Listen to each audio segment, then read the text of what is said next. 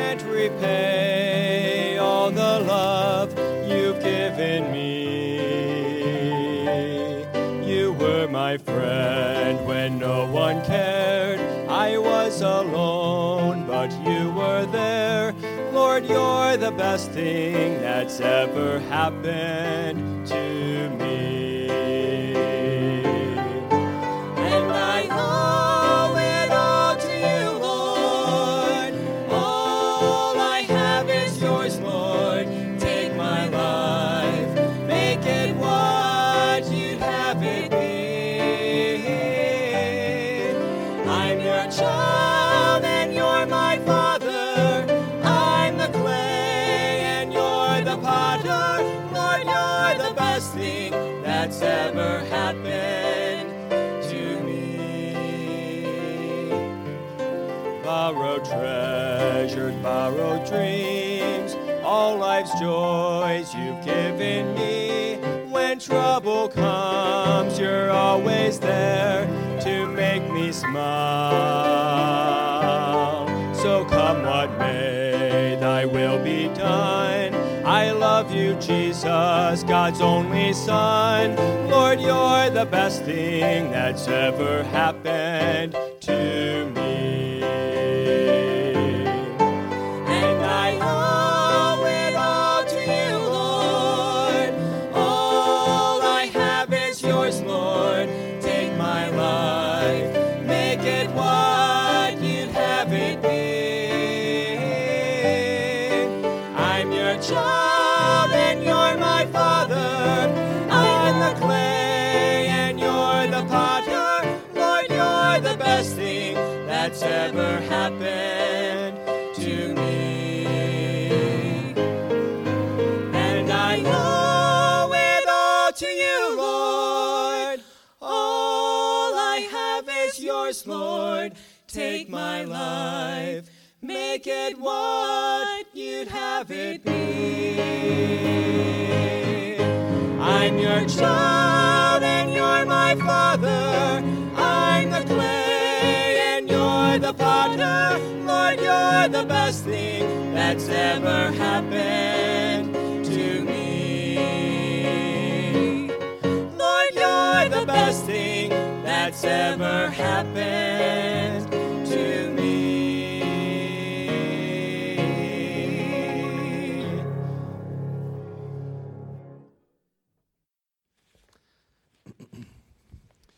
Well, take your Bible, turn over to Revelation chapter 12. Revelation chapter 12. I'm going to begin in verse 9. I don't know why it just seems like the last 30 minutes I've lost my voice. It's kind of crazy.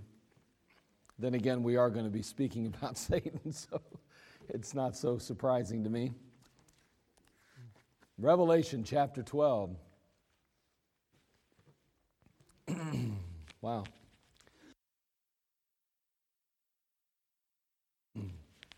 Okay.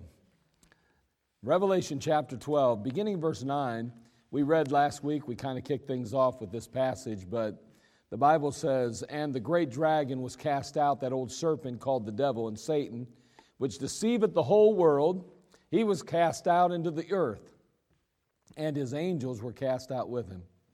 And again, we noted very clearly that, well, continue in verse 10, I'm sorry. "And I heard a loud voice saying in heaven, Now is come salvation and strength and the kingdom of our God, the power of his Christ.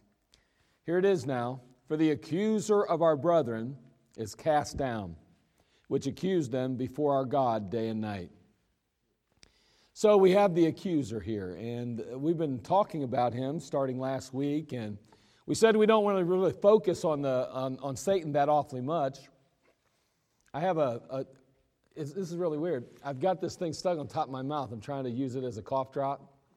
It's very effective. However, when I'm saying certain words, my tongue goes to hit the top of your mouth, and it makes it sound like I'm like tongue-tied. So over the next few seconds here, next about probably a minute, if it sounds like I'm speaking like I've just took some kind of, medication, it's just I'm trying to get that done, okay? So we'll see what happens here, okay?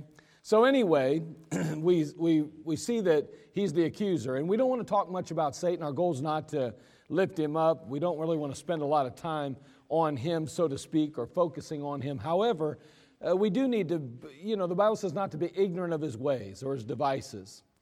And so we don't want to do that. The Bible says lest Satan should get an advantage of us, for we're not ignorant of his devices. Well, we don't want to be ignorant of his devices.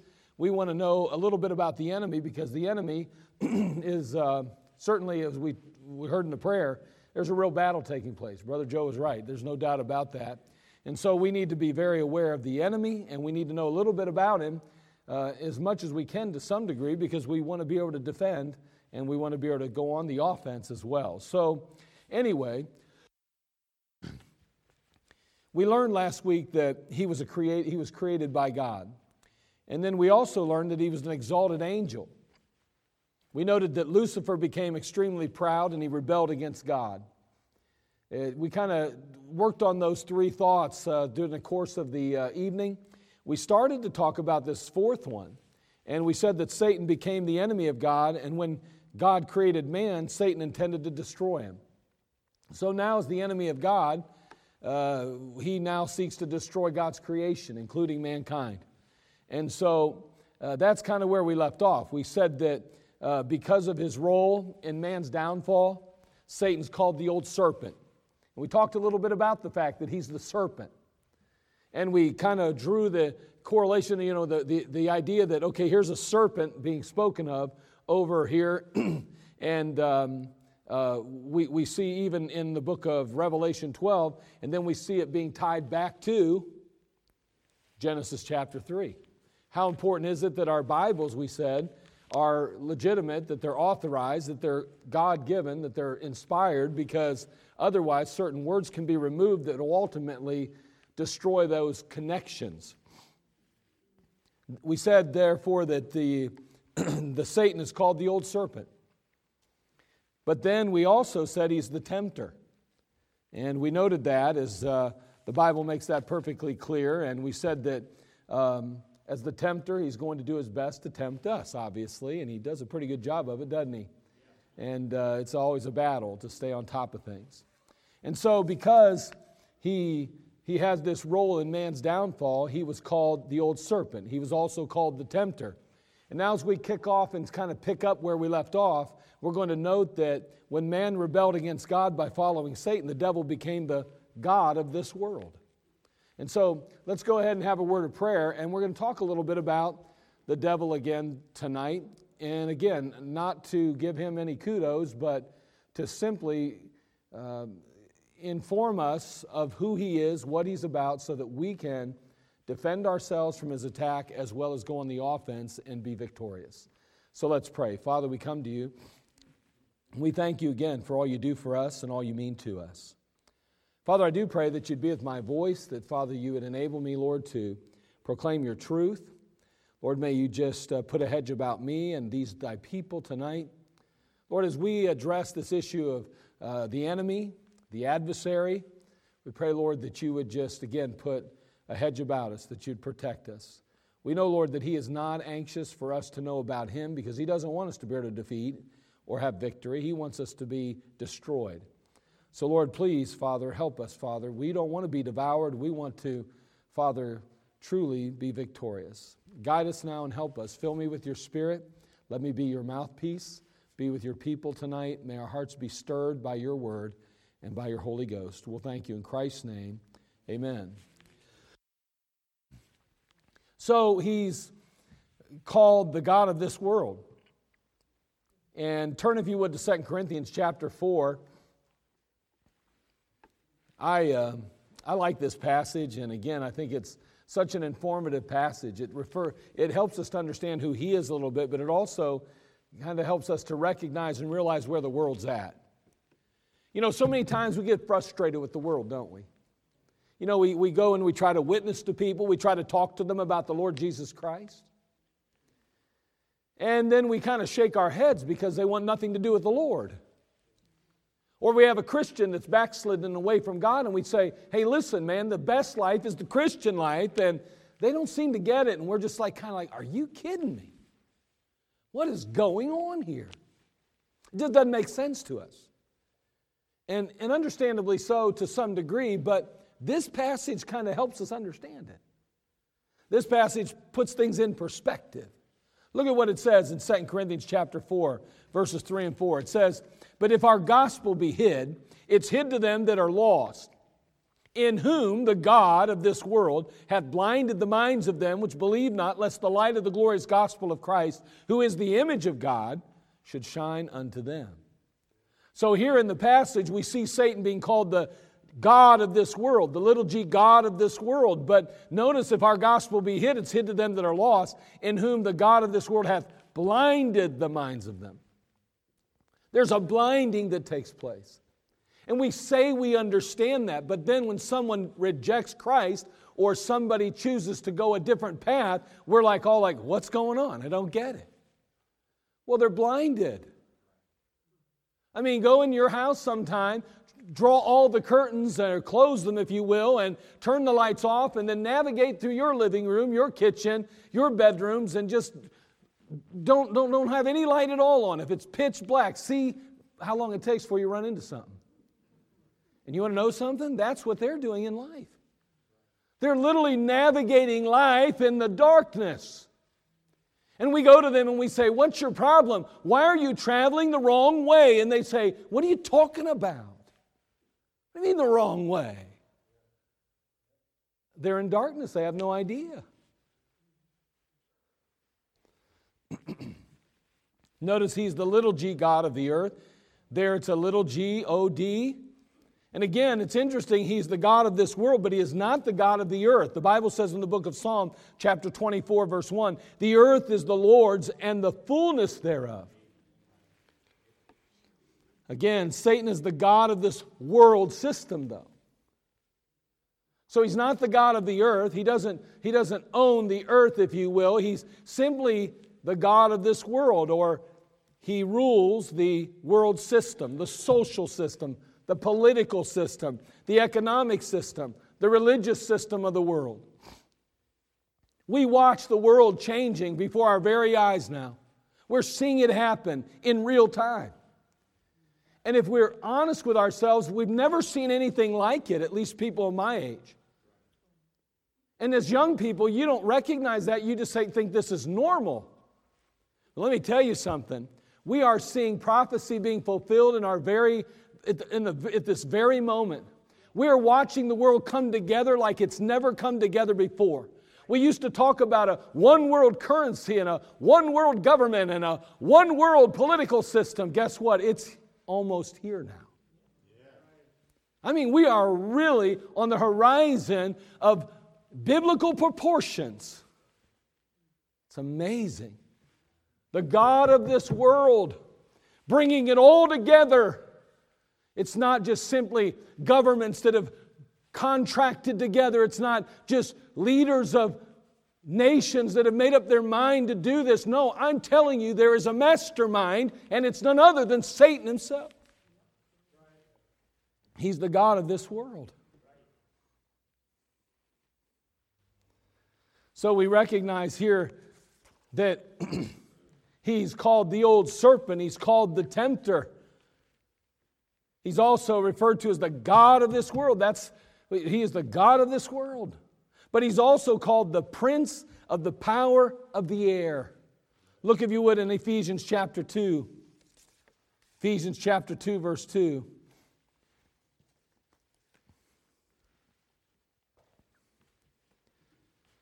It is very, very difficult. And I'm just going to say this, and I know I'm not supposed to say this, but it is not easy to see Satan in our world. At least for me, I'm telling you, you have to be consciously aware of him. Not like you're thinking about him all the time, but you're walking circumspectly. You know what I mean? Because honestly, we go to school, we go to work, we live our lives, we do everything we do, but really the honest truth is we don't see a pointy, a little being running around with a pitchfork and horns sticking out of his head. And honestly, it's difficult to recognize and see him at work at times. And even when we're tempted, we don't necessarily attribute it to Satan himself. We look at it, I don't know, kind of abstract, almost like, well, that's something I got to deal with. That's someone you have to deal with. That's someone I have to deal with. He's placing things before us, and He's allowing us to be influenced and impacted by different kind of stimulus that will ultimately derail us on the Christian life and put us on another road. We think somehow that we're impervious to it. Won't be me. I'm too strong of a Christian for that. I wouldn't make that kind of error. I may mess up and I have my little pet peeves and I've got my little deal going, but the truth is that I wouldn't be the one getting caught doing that. I'm telling you, He's lurking behind every aspect of our culture and our society. He's there. And you know what? As a pastor even, I struggle sometimes to recognize this. I get busy like you. My life gets moving 1,000,000 miles an hour. And that's why it's important that every day we meet with the Lord. That it kind of puts us things in perspective. That's why it's important to get in the Word of God consistently. That's why it's so important to be in God's house on the Lord's Day as well as on a Wednesday. And every time we meet, why? Because the devil's there all the time. I mean, you almost can see him going, come here. Come here. And he is. He's called the prince of the power of the air. Ephesians chapter 2, verse 2. Wherein in time past ye walked according to the course of this world, according to the prince of the power of the air, the spirit that now worketh in the children of disobedience. Now Paul describes Satan as a prince with power, because he has power in the world. That's why he has legitimate power. This power was given to him by God. We think about the temptation, and we'll look at it here in a little bit, but when we see Satan tempting Jesus Christ, he tempts him with the kingdoms of the world. And we say, how dare he do that? He has no right to offer Jesus that. That's such a joke. No, it isn't a joke. It was his to give. It's a bona fide offer, as we'll see. Because he is indeed the prince of the power of the air. And this power was given to him by God. The reason Satan is called a prince rather than a king, however, is because there's only one king, King Jesus. Satan has power over certain people, doesn't he? According to the passage, he has power over the children of disobedience. Basically, those that have yet to receive and accept Jesus Christ as their Lord and Savior. He has power over them like we can't even imagine. We see that he's the prince of the power of the air. Most likely that refers to the heavenlies themselves. They're his evil cohorts in himself. They reside and they also operate and function there. I don't want to get into the details, but we see Leviathan there in the heavenlies, and we recognize the heads of Leviathan, and we see that over in chapter 107 of Psalm, and we realize that Satan is loose and free to go about deceiving. He is the prince of the power of the air. Not only that, but he is the ruler of darkness. Turn to Ephesians chapter 6, verse 12. Ephesians chapter 6, verse 12. We're talking about our adversary, the devil. About Satan. He is the ruler of darkness. We could go back and we look at 2 Corinthians. We needn't do it this moment, but let me remind you that in that particular case, it said, in whom the God of this world hath blinded the minds of them that believe not. And in this case, he is the ruler of darkness. Ephesians 6:12. For we wrestle not against flesh and blood, but against principalities, against powers, against the rulers of the darkness of this world, against spiritual wickedness in high places.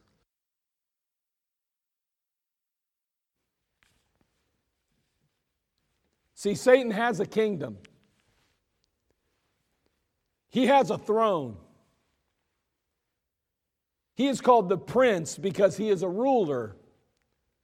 He has generals and he has captains and sergeants and foot soldiers. He has a hierarchy. Just like our military has that hierarchy there in place, and they go about with their orders and then they pass them down to their subordinates and ultimately follow through with the orders of their captain and their general, and that's exactly how it works with Satan. That's the thing, and that's what makes this so difficult, is that most of us, including myself, we will never, ever, ever probably be approached by Satan himself. I mean, we're little fish in the pond. I mean, it's an amazing thing in the book of Acts when he says, Paul I know and Jesus I know, but who are you? The demon, remember? That didn't even require Satan's attention. He's got his imps going around and doing his evil bidding and his evil work. And they are many. They are here tonight in our midst. And I don't mean to alarm you, but the reality is that there is spiritual warfare taking place all about us. If only we, like Elijah, was it Elijah or Elisha? I always get them mixed up. His servant. What was the servant's name? Somebody help me. I thought I had it. Who? Gehazi? I don't know. It wasn't him. Anyway, I don't. You might be pronouncing it different than I'm used to hearing it. But his servant, remember, he says, man, look at all them guys up in the hills. Look at all of them. Gehazi or Gehazi.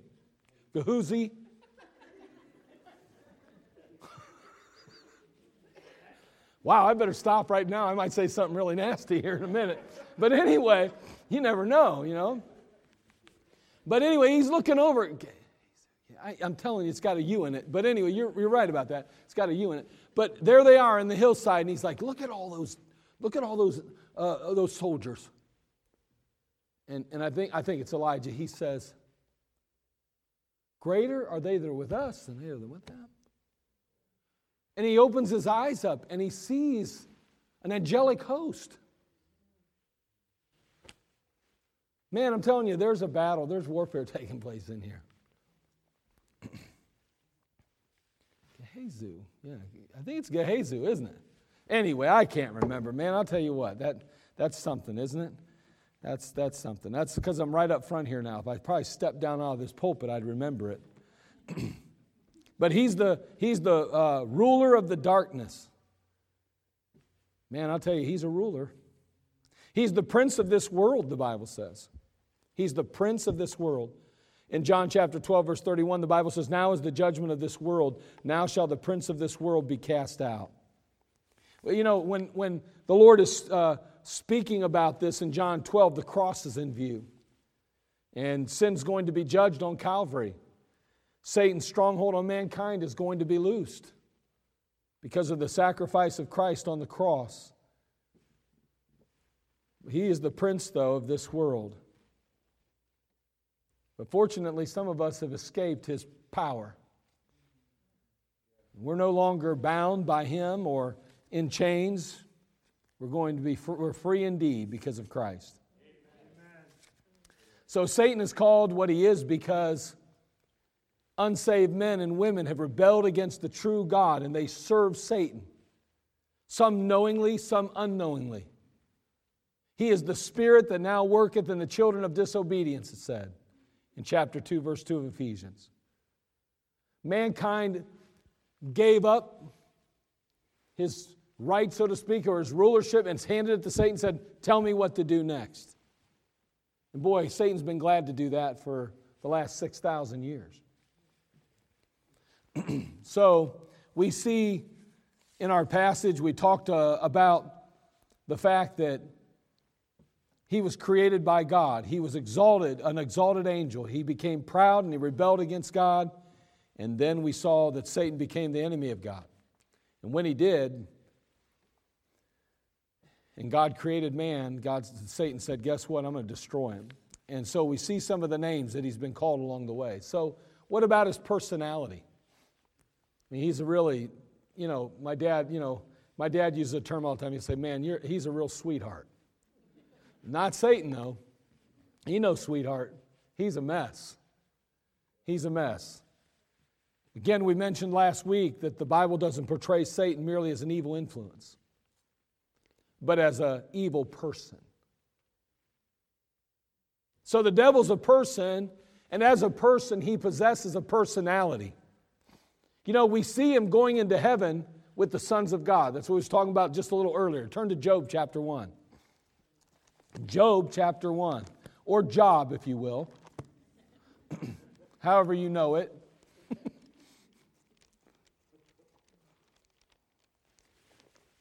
Just do your best to find it. It's not a hard book to find.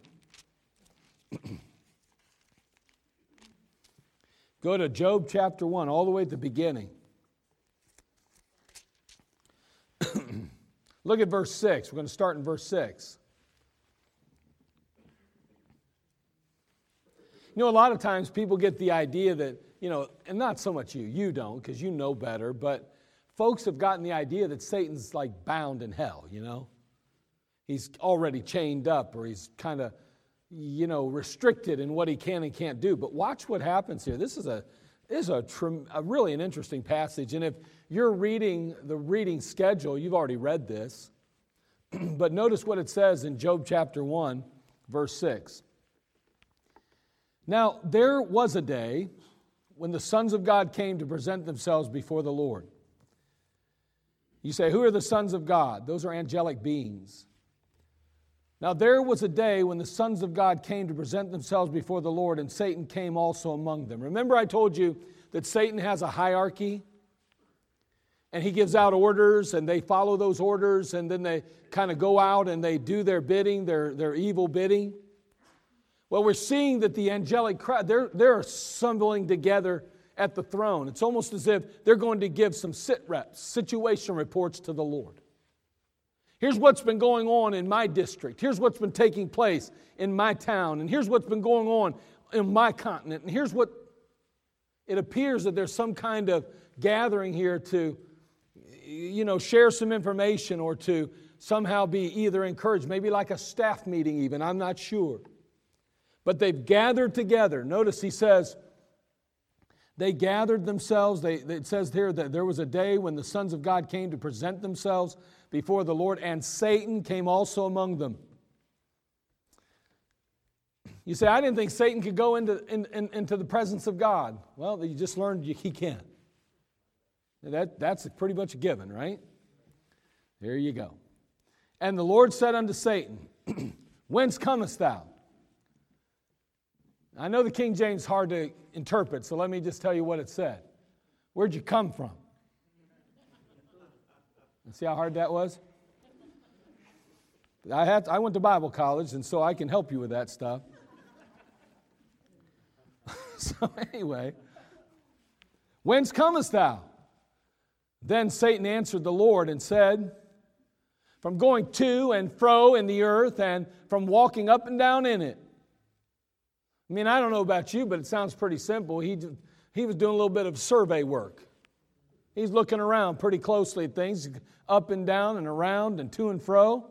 And the Lord said unto Satan, hast thou considered my servant Job, that there is none like him in the earth, a perfect and an upright man, one that feareth God and escheweth evil? Probably right now, most of us are going, man, I sure hope he don't do that to me. Isn't it sad that we might feel that way? But boy, I tell you what, Job's gonna get loaded down now. He's gonna get loaded down. That testimony he has and the confidence God has in him is going to be tested, isn't it? But wouldn't it be something to have that kind of God to have that kind of confidence in you and me? Now that's amazing. Listen, if there's somebody in this room that's suffering, not because of sin, but just simply suffering, then God must have a lot of confidence in you. He's got confidence in you.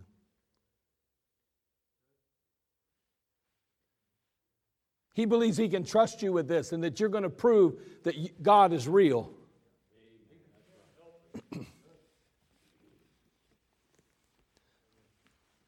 Goes on to say, verse 8, and the Lord said unto Satan, hast thou considered my servant Job, that there's none like him in the earth, a perfect and an upright man, one that feareth God and escheweth evil?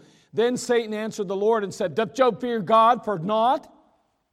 Hast not thou made a hedge about him and about his house, and about all that he hath on every side? Thou hast blessed the work of his hands, and his substance is increased in the land. But put forth thine hand now, and touch all that he hath, and he will curse thee to thy face. The Lord said unto Satan, behold, all that he hath is in thy power, only upon himself put not forth thine hand. So Satan went forth from the presence of the Lord. Now, listen, Satan is a person then, and he has a personality. It's interesting when you look at the passage, you think about the very question that was asked here in verse 9, he says, then Satan answered the Lord and said, doth Job fear God for naught? Is he fear you for no reason? That is a being that has intelligence. That's a being that is thinking, is contemplating. An evil influence wouldn't have ever asked a question like that, let alone such a premeditated thought at all. No, that wouldn't happen at all.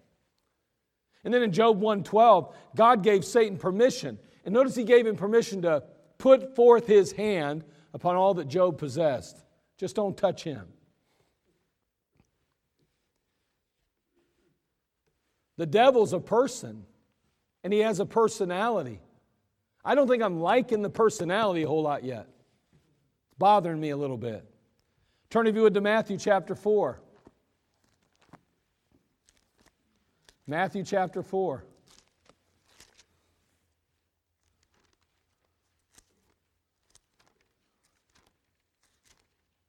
I mean, he's pretty vindictive. He's a pretty angry guy.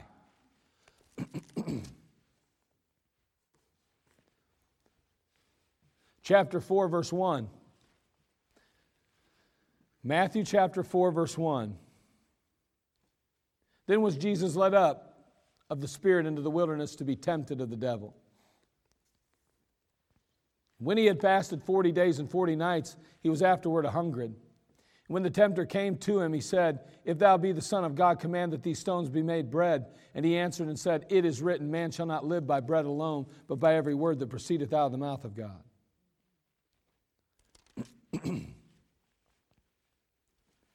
He goes on to say, then the devil taketh him up into the holy city and setteth him on a pinnacle of the temple, saith unto him, if thou be the Son of God, cast thyself down, for it is written, he shall give his angels charge concerning thee, and in their hands they shall bear thee up, lest at any time thou dash thy foot against a stone. Jesus said unto him, it is written again, thou shalt not tempt the Lord thy God. Again the devil taketh him up into an exceeding high mountain, and sheweth him all the kingdoms of the world, and the glory of them. And saith unto him, all these things will I give thee, if thou wilt fall down and worship me. Then saith Jesus unto him, get thee hence, Satan. For it is written, thou shalt worship the Lord thy God, and him only shalt thou serve.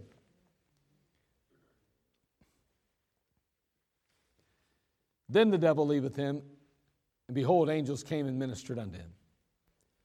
Now, as we look at this particular passage again, the devil is conversing with Christ. That conversation that he's having is a negotiation. I mean, this is a real person again, with a real personality, and that personality is not too good. He's trying to deceive, he's trying to bamboozle the Lord. He's trying to somehow get him to do something that he knows probably down deep, I'm going to keep trying. I know he's a tough nut to crack, but I'm going to keep at him.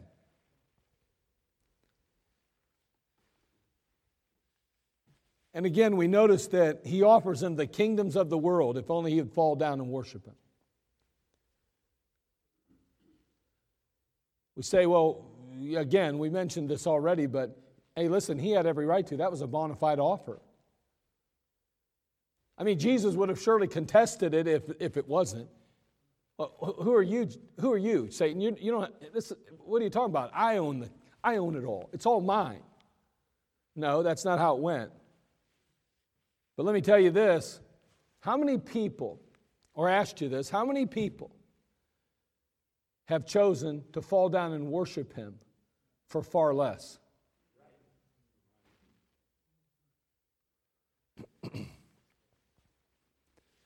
It's not too often that people hold out very long when it comes to Satan, is it? It's amazing, isn't it?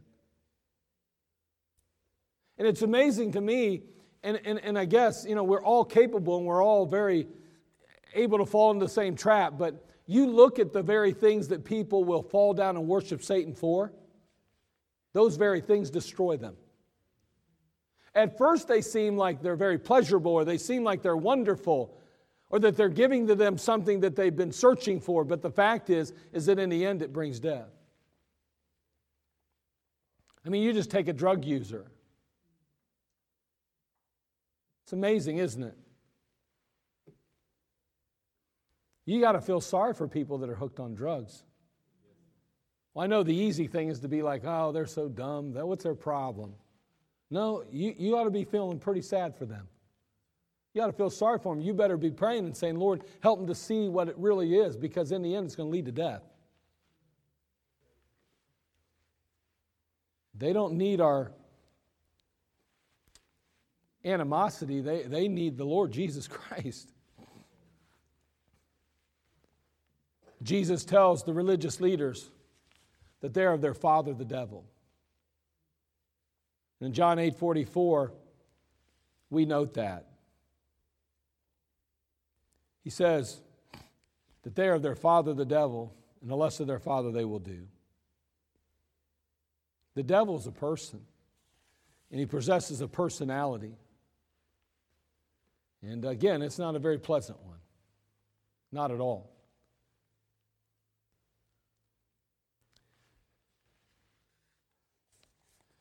We think about the devil, and he is a very subtle creature. We live in a world that paints some pretty good pictures, makes sin look pretty appealing. You know, some of the smartest people in the world fall for the devil's tricks. Some of the wisest people in the world fall for the devil's tricks. You say, I don't believe that. Wisdom's from the Lord. I'll talk to Solomon about it. He's the wisest man that ever lived, and he fell for it. Some of the most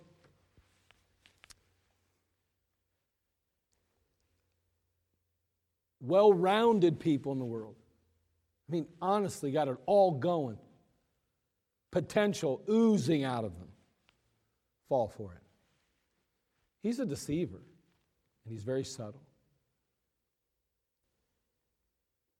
What are we allowing the devil to use in our life to hold on to us in an area? Is there anything that we're letting the devil do? We're permitting him, kind of like giving him a section or a portion of our lives or our heart as his playground. Is there anything? I think it's important, and I don't know that I do it enough, and probably I would imagine maybe a lot of others don't then. We don't really think sometimes enough about areas that maybe we aren't careful enough in. We need to be careful, because lurking around every pole in the building, behind every door, in every room of our lives, the devil's there to deceive us. Let's be very careful. Let's be very careful. I wonder, what's your personality today? We're trying to talk a little bit about Satan and his personality, and his isn't very pleasant. It's not very nice. He's very vindictive, hateful. If we polled your family, your wife, your children, your husband, your children, how would they describe your personality? I think we need to think about that, because I believe our testimony matters. Father, we come to you. We ask, Lord, that you just be with us and help us tonight. And Lord, again, it's hard, Lord, when we deal with the devil and we deal with our own lives and we recognize and realize that he's at work too. Not just the Holy Ghost, not just God in our lives, but the devil's at work too. He's trying to steal something from us. He's trying to steal what you've given us. He's trying to take back some ground that was lost when we came to you as Savior and Lord. And I just pray that you would help us tonight, Lord. We in no way want to acknowledge or recognize Satan for anything but what he is, Father, a deceiver, a liar.